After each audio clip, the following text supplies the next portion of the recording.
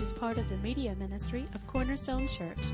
You can listen to this and other messages on our website at www.corner-stone.org or by subscribing to our podcast. Today's teaching is by Pastor Daryl Ruiz. Let me tell you what today's text is about. We're in Ephesians chapter 5, and we're getting close to the end here. In the Old Testament, in the geography of Israel, God painted a picture for us way back when to teach us through the ages, I think, what the intent of this passage in Ephesians 5 is for. And here's what I mean. In Israel, you've got a few bodies of water. At the furthest north, just at the base of Mount Hermon, the snow-capped peaks of Mount Hermon, they melt down and they feed this body of water. It's called the Sea of Galilee. It's also called the Sea of the Harp. It's in the shape of a harp, but it's just a beautiful body of water. It's rich in nutrients because it's fed from this constant trickling down of these melted snow peaks of Mount Hermon. And it's just a beautiful body of water. From there, if you know the geography, it funnels down through the Jordan River all the way down to a larger body of water called, anybody know the name of it? Go ahead and flip back to that little map in the back of your Bible. It's the Dead Sea. You know why you call it the Dead Sea? It's the Dead Sea because all those nutrients that are funneled into the Sea of Galilee that trickle down through the Jordan Sea, the Jordan River, they terminate there in the Dead Sea. Now the problem with the Dead Sea, and the reason that it gets the name the Dead Sea, is because it does not have an outlet. All those nutrients that get funneled into the Dead Sea have nowhere to go. And what happens when you get all those blessings that just pile up and pile up and pile up, they end up being a detriment and not a benefit. And so they turn into these salt crustaceans. And I'm not going to give you the whole geological education here. But there's a picture there in the geography in Israel. And here's what it is. That the blessings that flow into your life can't terminate in your life. If all that God has poured into you, namely through His grace in the gospel message, if that terminates in you, guess what? You become what maybe I've called before a Dead Sea Christian. And you get crusty, so to speak. Blessings don't flow out of you, and so you literally will dry up. You become Dead Sea Christian. I think that's where Paul's going. Right here. Ephesians chapter 5, we're in verse 15. Here's what he says. Therefore, be careful how you walk.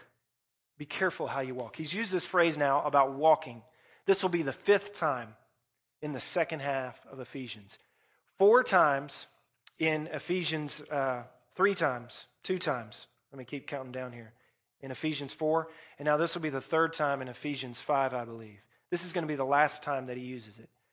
In the first half of the book to the letter to the Ephesians, he tells us about the manifold grace of God. Here's how much God loves you.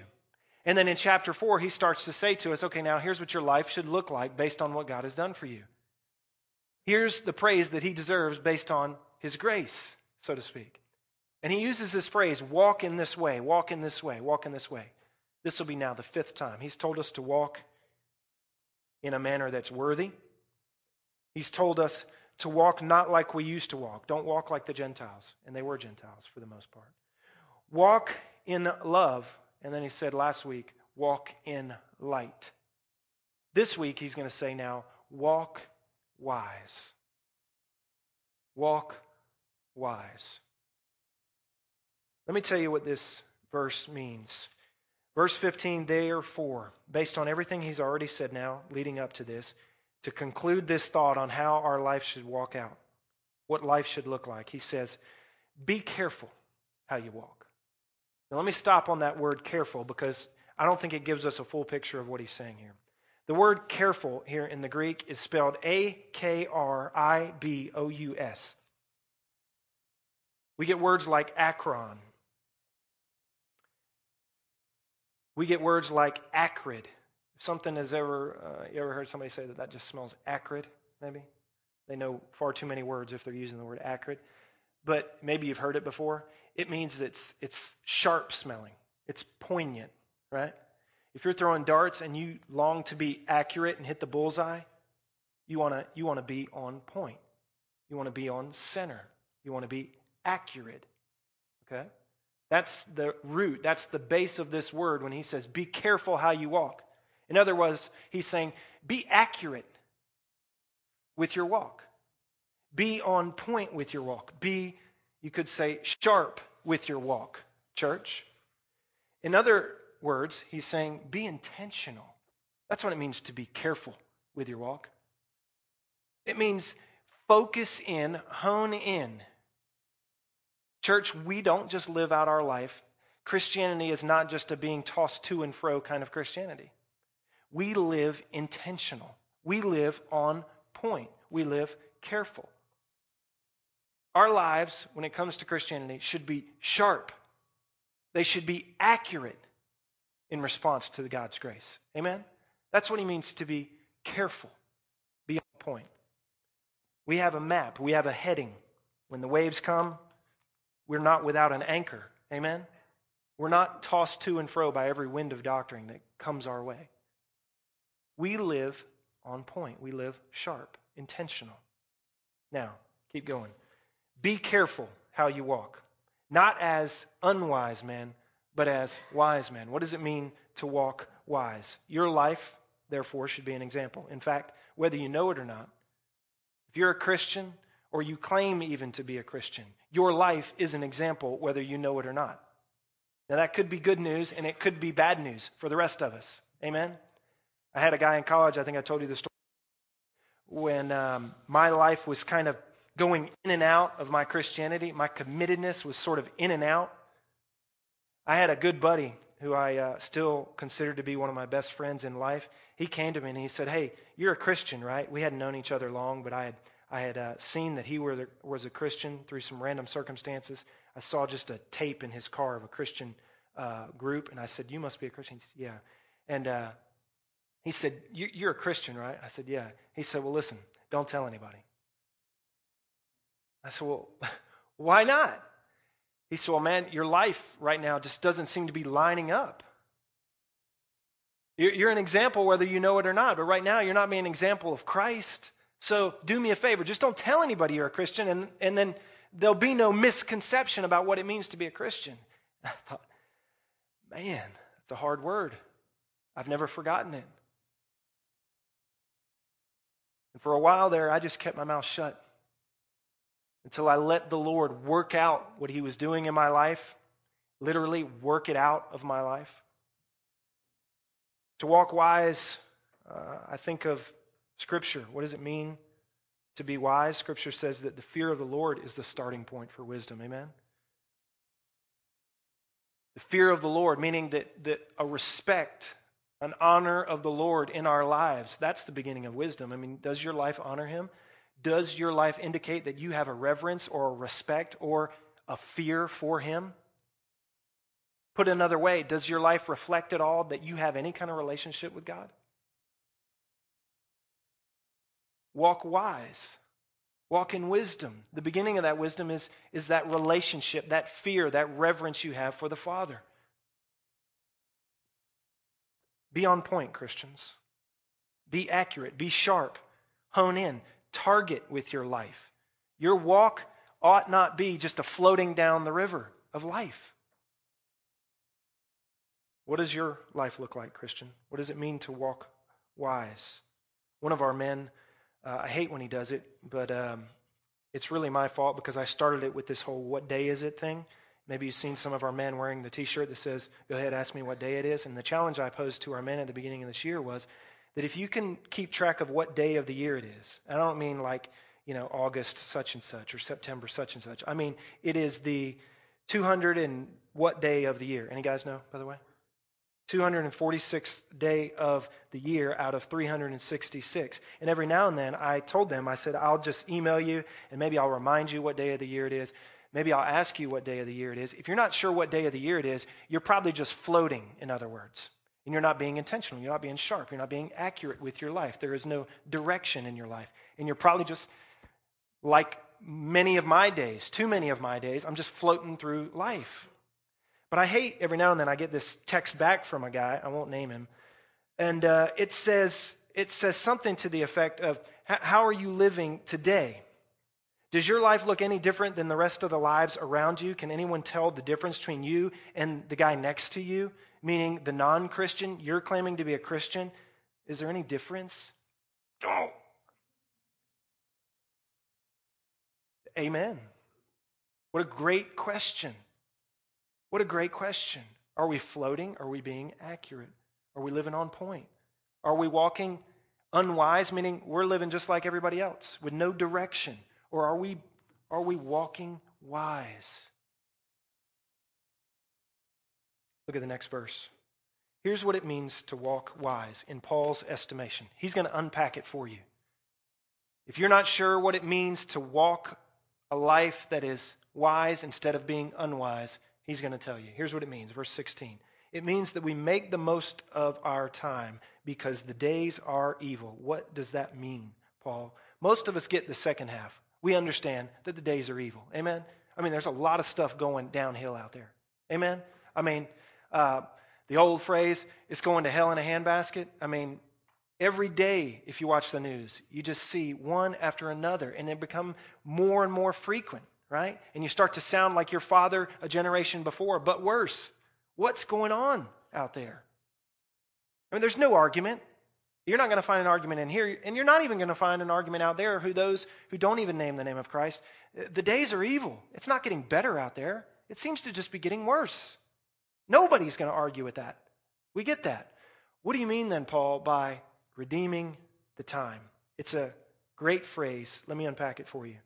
The word for time here, and it should be plural in your translation, making the most of your times. Let me tell you what this means. It's not the Greek word chronos, we get chronology from. That means the order of things. That means one day after another, after another, another. He's not talking about a chronological sequence of time here. In Greek, you have many words for our English words. So it's not chronos, it's the Greek word kyrios. Kyrios is a different word. It doesn't mean daily. It doesn't mean a sequence of days. It's not a chronology of time. It means an age. It means a season. So redeem the season at hand is maybe a good way to think about this. Redeeming not the chronology of the thing, redeeming the age. What is the age? Those in Ephesus would know well by this point in Paul's teaching what age they were in. It's the same age that we continue to live in.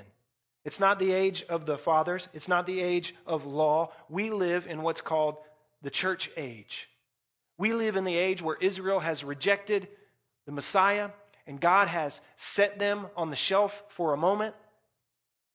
And we live in this parentheses, it's also called the age of grace, where God has just paused his eternal plan. And he has extended grace now through, surprise, surprise, the Gentiles. And he's calling those who are not a people into being a people. And when Israel said, we're not going to do it, he said, okay, I'll even use the Gentiles to do it. And he took the first string guys and he set them on the bench, and now we get to step up as a second string. And now in the church age, the age of grace, God says, okay, I'm going to pause everything right now. And he has ascended, and we're in that period between his death and his return, his resurrection and his return. And it's this parentheses. And we're in this age. We're in this season. We're in this kyrios. And it's the age of grace. It is what Peter would call in 2 Peter 3:10. Anybody know that verse? Peter fighting against the mockers of the day. You know, you got to imagine that as time rolled on here, even in the first century, those who were proclaiming that Jesus was going to come back started to be mocked. Every day that went by, every year that went by, people started saying, oh, isn't that Jesus guy supposed to be coming back? I thought he was God. Didn't you guys say he was God? Didn't you say he was raised? Yeah, I know a bunch of people supposedly saw him. But he's gone now. Is he coming back? I mean, here we go. It's another day. Where is he? And Peter says, men are beginning to mock us. But let's be clear about something. In regard to God coming back and judging this world, he says, here's what's happening right now. God is not slow about his promise. As some might think him to be slow. Literally, the word could be translated slack. God's not a slacker. He's going to judge the world. He's coming back. Don't worry. God's not slow about his promises, as some count slowness, but he is being, anybody know the word? Patient towards us. Not desiring that any should perish. That's God's game plan right here, right now. The play that God has called is patience. In the grace of the Father from all eternity, he has caused this pause. Before his judgment comes, he's saying, hold on. The floodwaters of judgment have been held back, and now we, his people, live in a time where we're supposed to be waving people across the Jordan. Come on over to the promised land. One more day, God is restraining his judgment. He's not slow about his promise to come back. In fact, what he's doing is being patient towards you because his desire, the heart of the Father of God, is not that any should perish, but that all would come to, what's the word? 1 Peter 2:10, repentance. What's God doing right now? He's pushed pause on his judgment. And through you and I, the age of the church, the age of his graciousness, he's saying, come on. All who would fall at the feet of the cross, come. Grace is extended to you. Grace is extended to you. Come. Now, whether you knew it or not, that's the age in which you live. Now go back to the verse 16. How do we walk wise? How do we walk sharp, on point? How do we walk intentional? Christians, this is what Paul's calling us to. Here's how. You redeem the Kyrios. Redeem the age. This word redeem, it simply means that we make the best out of it. What does it mean when you take that bottle and you turn it back in? You redeem it. You get money for it. You exchange the day as it is, evil, and you benefit from it. You get a redemption of it. You take something that is costing us now and you let it pay for itself. Does that make sense? The word redemption, maybe this will be clearer for you. It's the Greek word ex agorazo. It's the exact word that's used for your salvation. Agorazo is the Greek word market. Ex means to take from the market. Maybe you know this picture of your salvation, or maybe you don't. The picture of your salvation is this: that the slave who was once being sold in the market gets bought from the market. Ex agorazo. You know the word we translate it? Redemption. It's a picture. It's the biblical picture of your salvation. God has looked down upon you and I, and he has gone into the marketplace where we were once being sold as slaves on the auction block of our sin. And he has come in and he has purchased us by his blood. He has, by his blood, redeemed you. You got the picture? Now, that is what he's done for us. And Paul then turns now to us who should understand our own redemption. And he says, walk wise, walk sharp. How do we do that, Paul? Your job now, in this age of grace, is to redeem the age. Daily, we buy it back for the glory of God. We are stealing away from the adversary his evil days, and we're turning them in for the benefit of the King. Are you tracking with what it means to walk wise? Your salvation, in other words, doesn't terminate on you. For some of us, Christianity and the relationship we have with Christ, it's to our benefit and our benefit alone. Paul's saying right here that Christ is not just for you to enjoy. As you enjoy him, your desire should be that you redeem others. We're in an age, Paul would say, where God's grace is being extended. Do you know that? If you know that, then you will walk wise. What it means to walk wise is that you walk on point. You're not just floating down the river of life, spending your days however you want to spend them. We're in a time frame here, people, and it's not going to last forever. One day God's going to unpause this parentheses, and his grace will come to an end, and judgment will fall. Right now, he's being patient. Are you taking advantage of his patience, Christian? Or has his grace terminated on you? Have you become that Dead Sea Christian? Or are you redeeming the times? Verse 16. Well, 17, he goes on. If we don't redeem the times, look at what you get called. You get called a fool. The picture of a fool in Scripture, according to God, is the man who is told what time it is, but does not respond in his life accordingly. You know what I would say? The world out there has then the right to look in here at us who say, judgment is coming. Amen? Yep, judgment is coming. We're in an age of grace. Amen? We sure are. But you're not telling anybody about that grace which is going to end one day? Well, I'm kind of busy. I've got a lot of stuff going on. I mean, I've got my career to think about. I've got my 401k to think about. I've got my kids' college fund to think about. I've got, my life to think about. I've got my social security to think about. I've got the whole political season of life. I've got all these things to think about. As I can, if anybody asks me, I'll tell them about the hope that is within me. But, yeah, I mean, is that the kind of answer that we would give to the guy out there who says, you're telling me judgment's coming? Yeah, I'm telling you judgment's coming. You're telling me that it's grace right now, free to us, if only we fall and accept it at the feet of Jesus, our sacrifice? That's right, that's what I'm telling you. But you're not telling anybody? I mean, do you understand how foolish that looks? I mean, when you say it like that, what should they be calling us? They're a bunch of fools. You know what I would say? I'd take it a step further. They must not actually even believe what they say they believe. It's foolishness to say we believe what we say we believe, but to not live on point. It'd be like floating down the river with no direction, no aim, no paddle, no map, no course, no anchor.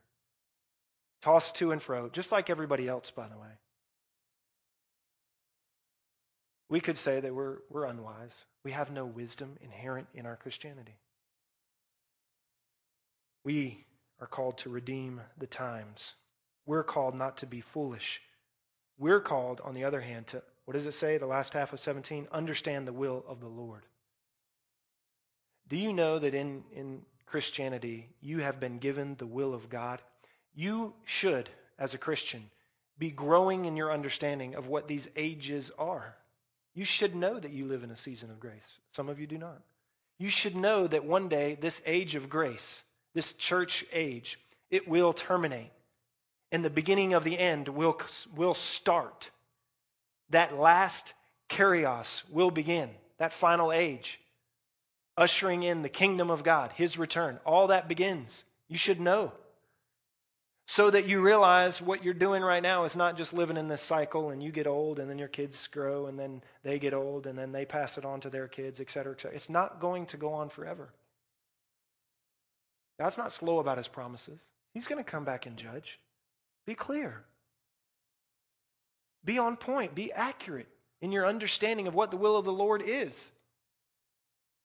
The reason He's being patient is so that none will perish, but that men and women will come to repentance.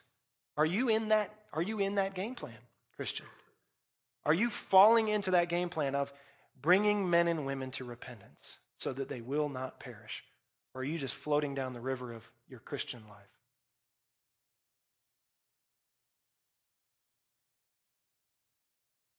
To the Corinthians, Paul said it this way. Let me read to you 2 Corinthians chapter 10. It says something interesting at the beginning of that chapter.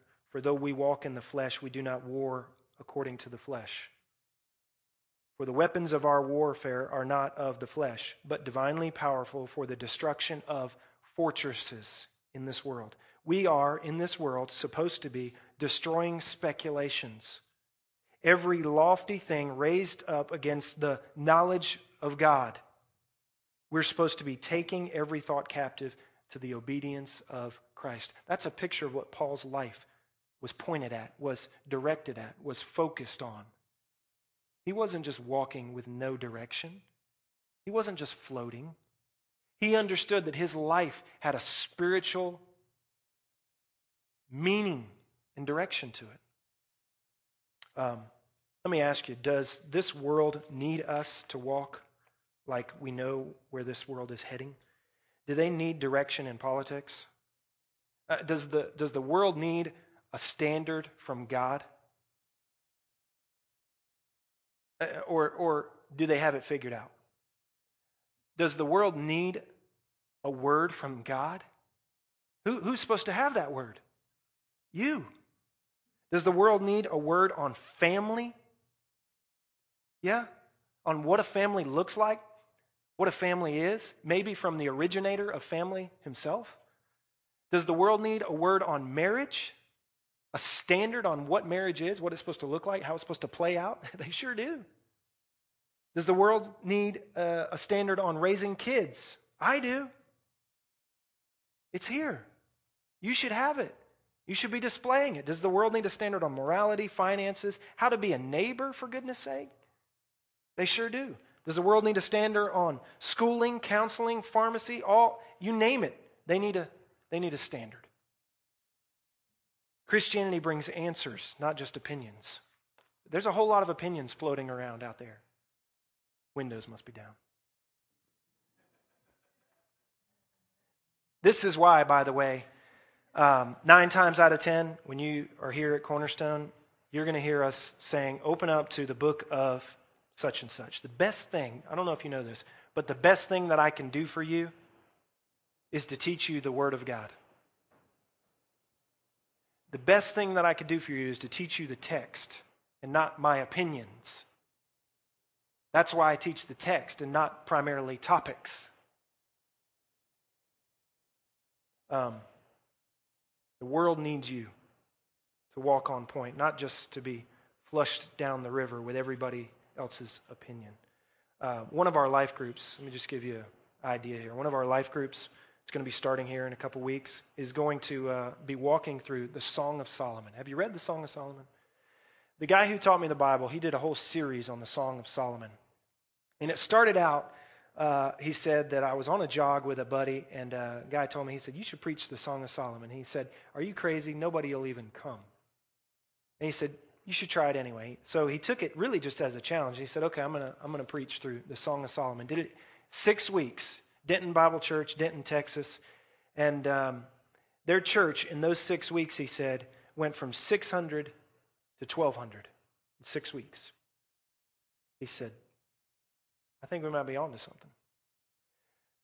This Bible study for college students in Dallas called him and said, hey, would you teach that Song of Solomon study? Would you teach it to a bunch of college singles? He said, okay, I'll do it. And this is in the 80s. He went over to this Bible study called Metro Bible Study, and in the 80s taught to a group of about 800 singles in the first week, Song of Solomon. By the 6th week of Song of Solomon, 1,200 students. 1,200. 18 months later, they said, teach the Song of Solomon again, please. He said, okay, we'll teach it again. At the very announcement that he was going to teach the Song of Solomon again, at the very first session, it went from 1,200 to 4,000. And he said, I finally understood. The world is hungry for a standard on what does it mean to court? What does it mean to date? What does it mean to find a spouse? What does God say about marriage? What does he say about arguing? What does he say about love? What does he say about sex? What does he say about these things? And he said people flocked to it. They need a standard. Jeff's going to lead some of our young singles and marrieds through the Song of Solomon. No pressure there, Jeff. I'm expecting 4,000 by the end. Think about it, though. 50s and 60s, there weren't maybe but just a handful of Christian schools or even Christian colleges, were there? What happened? In schools and in colleges, truth, morality, right and wrong, black and white, it went away, didn't it? It started to fall apart. And instead of there being black and white, right and wrong, true morality that we can hang on, a standard of truth, what happened? We started to get this idea that, well, anybody's idea could be just as accurate as the next guy's. And so what it meant to be enlightened, what it meant to be really wise and smart is that you know that you can't know anything for sure. And so that's what it means to be really smart and wise. And so what did we do? We took anything that was a standard out of schools. And so what had to happen? You had Christians rise up and say, we're not going to deal with that. And you had Christian schools now started, Christian colleges now started that say, no, we're not going to play that game. We're going to go back to the truth. We're not just going to float. We're not just going to flounder. There is a truth. There is a standard of right and wrong. There is a true morality, and God said it. And so you got Christian schools rise up. This happened in Christian counseling as well. There was no such thing as Christian counseling. It used to be back in the 50s and 60s, you go to a counselor and they would say, all right, what seems to be the problem today? Well, here's my problem. Okay, well, here's maybe where you've gone wrong. Fix this. Thank you very much. There was a black and white. They could tell you, okay, here's where things are going awry. According to the Word of God, according to not even having to say that, it was just the general understanding of right and wrong in our society that was still there to a degree. They could say, okay, fix this.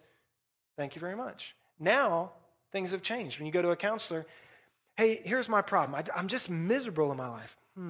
Why do you think you're miserable? And instead of being able to tell somebody, here's where you've gone wrong, here's black, here's white, and here's where life has gotten off track, now it's all reflective and subjective. And now the counselor just looks at you and says, well, what do you think is wrong? Well, I don't know. I think I'm miserable because I'm miserable. Well, I agree. That'll be $100. You see, we've taken away truth. And the point of all this is simple. Christian, we live accurate. We don't walk just aimlessly. We live according to a standard of truth, but it's not just intended for your benefit alone. Paul knew very well that there's a lost world out there that needs you to shine the light to it. What does it mean to walk wise, Paul? What does it mean to walk on point? Well, it means you understand the day that we live in. It means you understand where this world is headed. It means that you understand that they need truth out there. Redeem the time. Save it. Very literally. Save it. Buy it back. That's what God has done for you. You do it now. Look at the next verse. Let me give you a little extra here before we go to the next verse. Proverbs 29, verse 18. You've heard this verse before. The old King James says it this way: where there is no vision, the people perish. Have you heard that before? Pastors love to use this in building campaigns and fundraising campaigns and beginning of the year sermons. Where there is no vision, the people perish. And so I'm going to cast the vision so that we don't die around here. That's not exactly what the verse means. The New American Standard, a little better translation at least of that verse, says, where there is no vision, the people are unrestrained. Unrestrained. What does that mean? To be unrestrained means that you have no anchor. It means you're just flailing about. It means you're being tossed to and fro. Where there is no vision, it's not just that you die, okay? And we're not really sure what that means. A better picture is that you become unrestrained. Where there is no vision from God, you are unrestrained. It means you're not anchored or anything. You're just going in whatever direction you want to go in. The English Standard Version is even a little better, where there is no prophetic vision. So it's not just vision, but it's the prophetic vision, meaning where there is no word from God. Not just whatever vision I can dream up of, and here's where we're going to go, and here's what we're going to do. It's not just that if we don't know what direction we're going, it's just not that simple. Although that's true, it's more than that. Where there is no prophetic vision, meaning where there is no word clear from God, the people are unrestrained. They're not tied to anything, and they have no direction. They're floating downstream with whatever will push them in whatever direction. Is that a picture of our world today? Yeah, they're just floating. There's no prophetic word from God. Well, there is, but they're not hearing it. Amen? They're not responding to it. Or maybe we're not taking it to them. Maybe that's a better way to put it. I don't go to the New Living Translation for many verses, but I like what the New Living Translation says about Proverbs 29. When people do not accept divine guidance. I like that. they run wild. Is that the picture of what's happened? That's what's happening. We just do whatever we want to do. Do whatever we want to do. We just go wild. Why? Because we adhere to no standard. How are they supposed to know the standard, Christian? It's you and it's me. We are to be walking on point, wise, redeeming the times, knowing what time it is, knowing we're in the age of grace. And therefore, we're not going to be foolish. Because why? You're supposed to understand what the will of God is. You're supposed to understand His plan from eternity to eternity. Now look at the next verse. It seems so out of place. And do not get drunk with wine, for that is dissipation, but be filled with the Spirit. What in the world is he talking about? That just seems so randomly odd at the end of this section. What does that mean? Why does he start talking about being drunk? Follow me here. Do not get drunk with wine, for that is dissipation. The word dissipation deserves some attention here because it's an old word.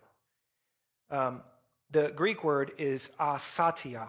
If you're a little older, maybe you've heard someone back in the day called a sot. Have you ever heard somebody called a sot? If you look it up in your English dictionary, a sot is a drunkard. It's a drunkard. The word dissipation here is a reference to being a drunkard. Okay? But even more than that, it comes from the root soter. You know what soteriology is in theology? It's the study of salvation. It's the study of salvation. So there's a whole play on words here. Now just hang on. Follow me here for a second. Paul's going to use this whole play on words to tie all this together, and you're thinking, where is he going with this don't drink wine now thing? How does that fit in here? I mean, is he just giving me this random rule because he just decided to rule out, being a drunkard randomly? I mean, why go there? Here's why he goes there. The word dissipation it's a play on words. Soter. More literally, you could say it means no salvation. Do not be drunk with wine because there's no salvation in it. Or it is sometimes translated this way. It's a waste.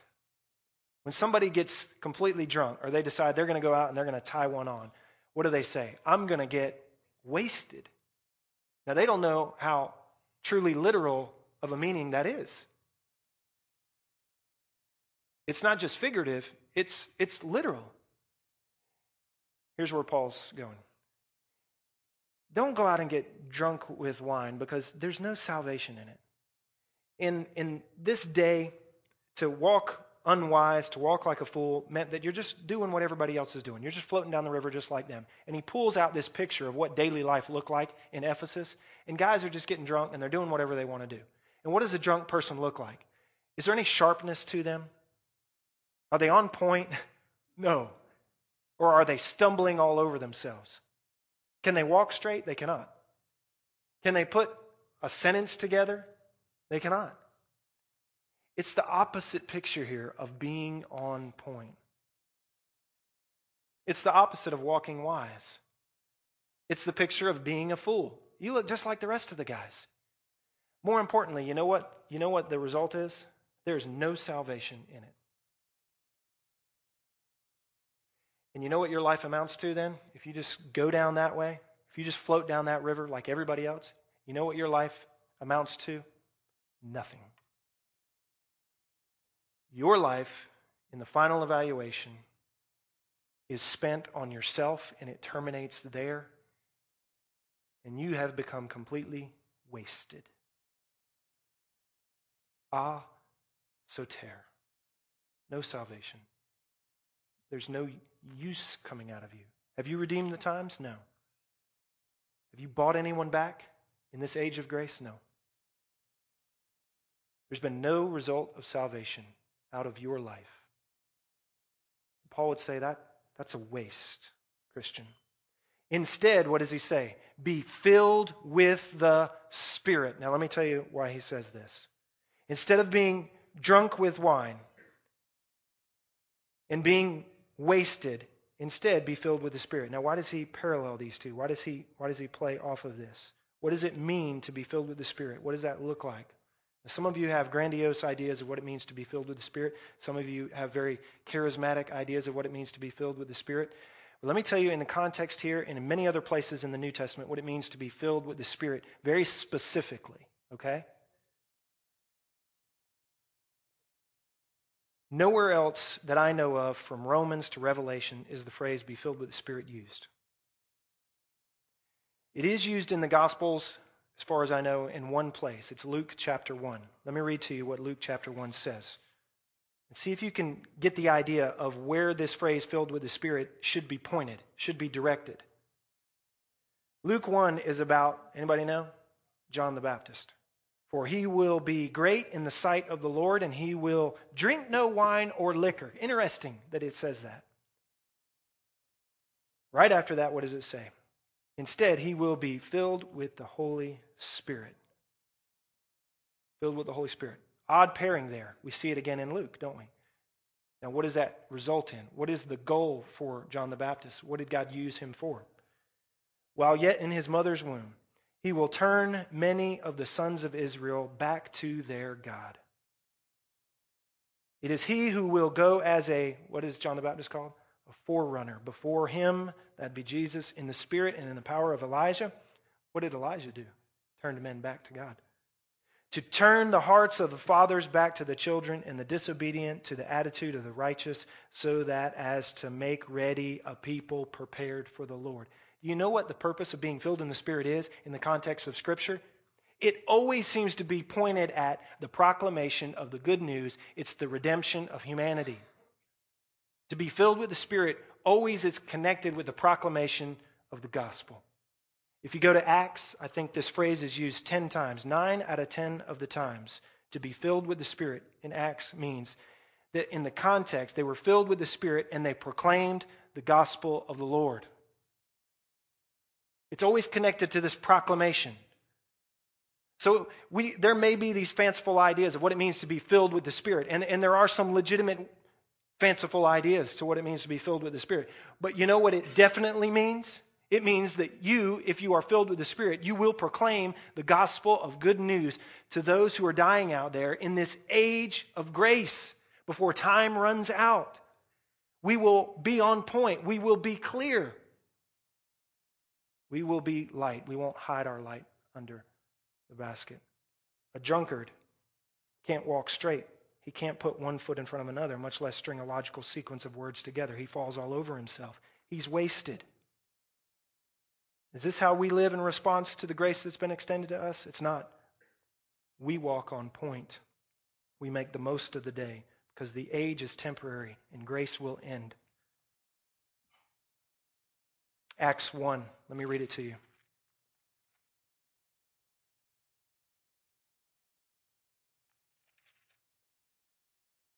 Acts 1 verse 7 says something important. Let me back up a couple verses. Gathering them together, Jesus commanded them not to leave Jerusalem, but to wait for what the Father had promised, which, he said, you had heard from me. From John, baptized with water, but you will be baptized with the Holy Spirit not many days from now. So when they had come together, they were asking him, saying, Lord, is this the time you are restoring the kingdom of Israel? Incidentally, you know what the word time there is? It's not chronos, it's kyrios. Is this the age? Is this the age where you're going to go back down there and whoop up and take names and establish your kingdom? They were asking, is this the age? It's not. It's not. Look at what he says. Jesus said to them, verse 7, it is not for you to know the epochs or the kyrios which the Father has fixed by his own authority. Don't worry about it, in other words. But, verse 8, you will receive power when the Holy Spirit has come upon you. What's the point of that power and Holy Spirit, church? Here it is. You shall be my witnesses both in Jerusalem and Judea and Samaria and even to the remotest parts of the earth. What does it mean to be filled with the Spirit? It means that you're not just falling over yourself, just stumbling through this life. Be filled with the Spirit means be on point, Christians. Redeem the times. It's with the proclamation of the gospel.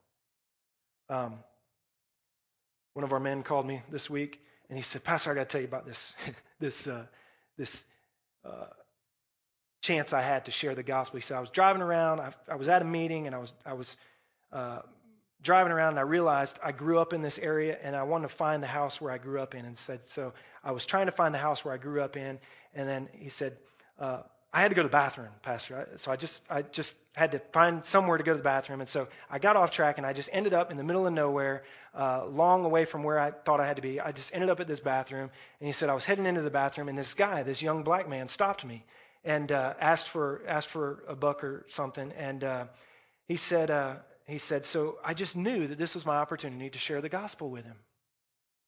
And I thought to myself, as he's telling me this story, that's it. That's Ephesians 5:15, being on point, redeeming the times, seeing an opportunity, grasping it, taking advantage of it. The story goes that he shares the gospel with this guy, and the guy starts saying, man, this is strange because somebody else just shared the gospel with me, and he had a card in his wallet of the gospel from this guy who shared the gospel with him a week before. And this young kid, he was getting kind of freaked out by how, seemingly coincidental this occasion had been, right? And so it goes on that, and it's Eric Scoggins, by the way. Some of you now can put a face with a name. And Eric says, I'm standing there in the store with this guy, and this old black lady comes in. Who did you say she reminded you of? Mama Odie from what was the movie? Princess and the Frog, if you've seen that cartoon movie. So Mama Odie comes pouncing into this gas station, right? And were you the only white guy in the store, just to get a clearer picture? Probably, all right. And so here's Eric, big old burly Eric, and he's talking to this young black man. And this lady bounces in here, woo, praise the Lord. Jesus is good. And she looks and locks eyes with Eric, and she says to him, the Spirit of the Lord is all over you. Keep doing what you're doing. And Eric said he got chill bumps all over him. She didn't know he was sharing the gospel with this kid. And he looked over at this kid who he was sharing the gospel with, and Eric said his eyes were this big now. Freaked him out. Isn't that interesting, though? The Spirit of the Lord is all over you. Keep doing what you're doing. What was he doing? He was filled with the Spirit. He was proclaiming the good news in an age of grace to one who is perishing.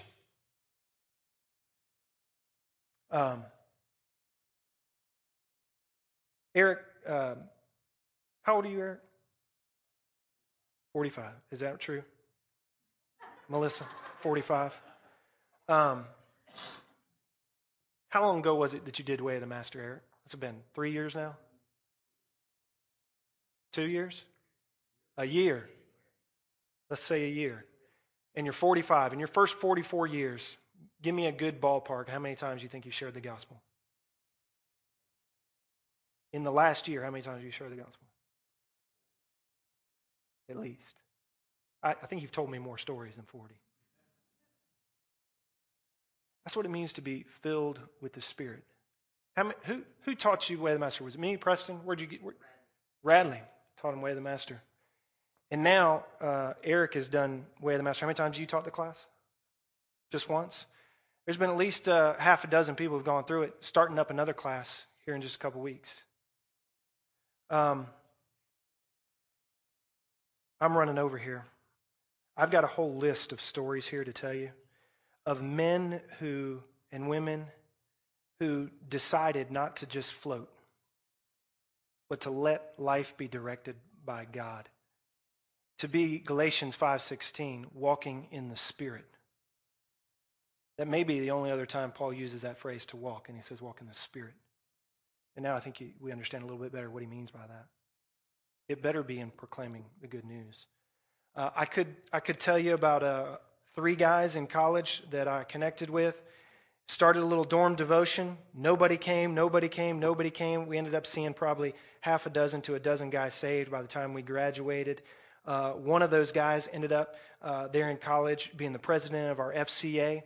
Had 120-something kids coming to FCA meetings in college. We had a bigger FCA group than the University of Kentucky at the time. We had like 1,500 kids in our school. And he led that thing. And I can't tell you how many men and women came out of that FCA huddle because of that guy leading it, who are in the ministry right now. The other 2 of us both were involved in planting churches One here, Cornerstone, you're sitting in it, and one down in Orlando. I could tell you another story of the lives that have been affected here. I could tell you about one of our elders, Jack Kemp. What is that noise? I don't know what that is. Who was a lawyer. God called him through random circumstances, through a lot of trials and tribulations. Now he's working with a ministry using his business experience, and he's basically planning churches and apartment complexes right now, all over metro Atlanta.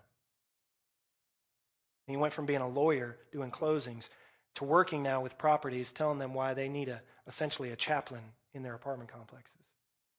I could tell you of a guy who was a small college football player that was sitting in his dorm room when his roommate got a call.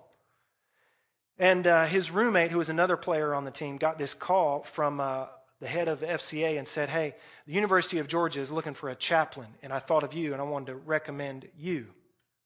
And so this guy put in his application. He said, great, I'd love to do that. I'd love to be the chaplain for the University of Georgia, their football team specifically. The guy on the other end of the line says, Coach Rick is looking for a player. And so this guy called and he talked to Coach Rick. And he said, listen, I like your resume, et cetera, but to be honest with you, I'd really like to have a young black man in this role because we have such a large number of young black men coming into this program. He said, I'd love to have a young black godly man. And it just so happened that recently, his roommate, also a football player, had been saved and was a godly man. His name is Thomas Settles, and he turned to the guy in his dorm room and said, well, maybe you ought to talk to my roommate instead. And now Thomas Settles becomes the chaplain to the University of Georgia football team. He's preached here a couple times for me, and starting next month, we're planning a church with him in Athens. Numerous lives, just because somebody said, I'll let God direct my path. I'm not just going to float, I'm going to be on point. FCA as a whole was started by a guy, a college baseball coach, who got tired of seeing professional baseball players do cigarette commercials. And so he decided to look into it, and he found about a dozen college and pro baseball players who said, we're Christians and weren't ashamed of it. And he got them all together in Colorado, and he invited high schoolers. And he said, maybe we'll have some high schoolers who will come and listen to you guys. 1,200 high schoolers showed up, and it became the start of Fellowship of Christian Athletes. World War II in San Diego, this sailor who was a Christian started a Bible study, and as ships were leaving port there in San Diego to go to war, he decided that he wasn't going to let a ship leave port without somebody he had shared the gospel with and that could share the gospel on that ship with the rest of the guys, because they may go to their death. And so he discipled these guys, and he put them on each one of these ships. And he called those guys navigators, with the intent that they would not just navigate the ocean, but they could navigate spiritually in men and women's lives. And navigators is now worldwide. These guys, here's the point. These men and women, nothing special about them. But they just didn't float. They understood that Christianity meant God directs my course.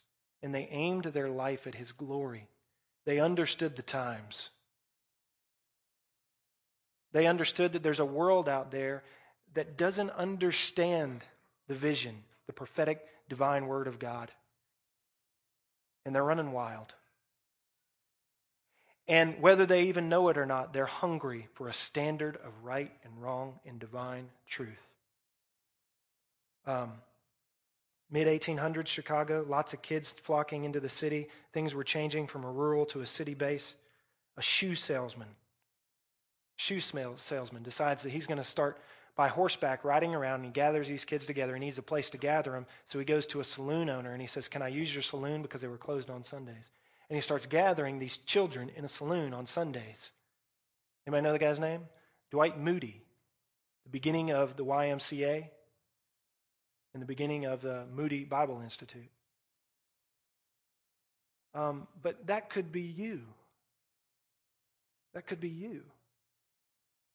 Saw via Facebook ministry right here out of our membership, I Serve Ministry. How many bags of food did you guys give out this week? 26? And how many, what was this number? What did I see the other numbers?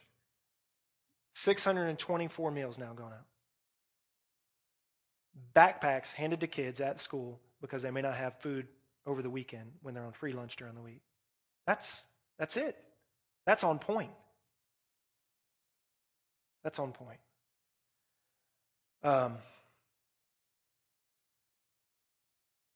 So let me just leave you with a couple questions. Why don't you go ahead and we'll do the old Baptist thing.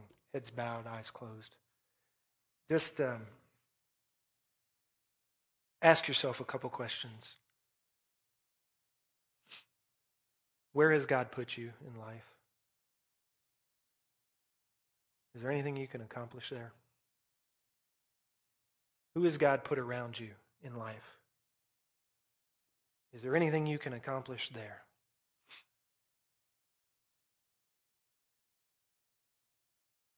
Ask the Holy Spirit to tell you where you're floating. Be brave enough to ask Him where you can be more accurate with your life. Where can you be more accurate with your life?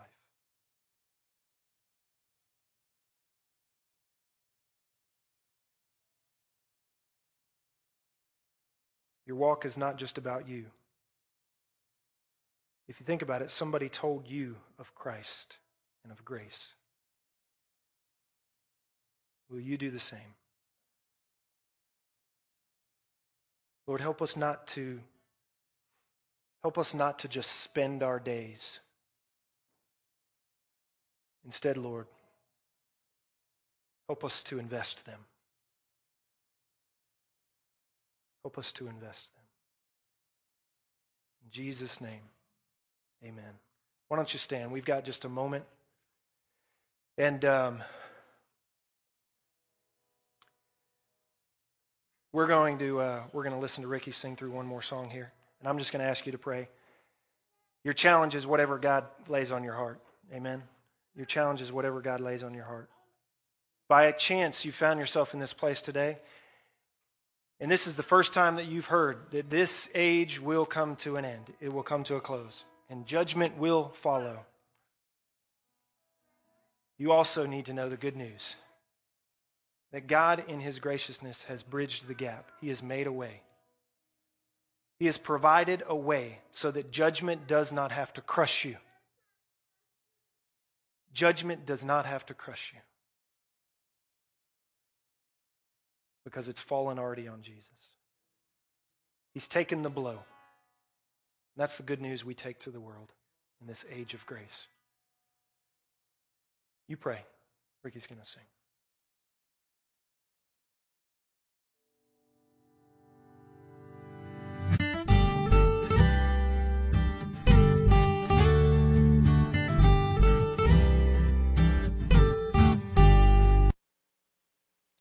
Thank you for listening today.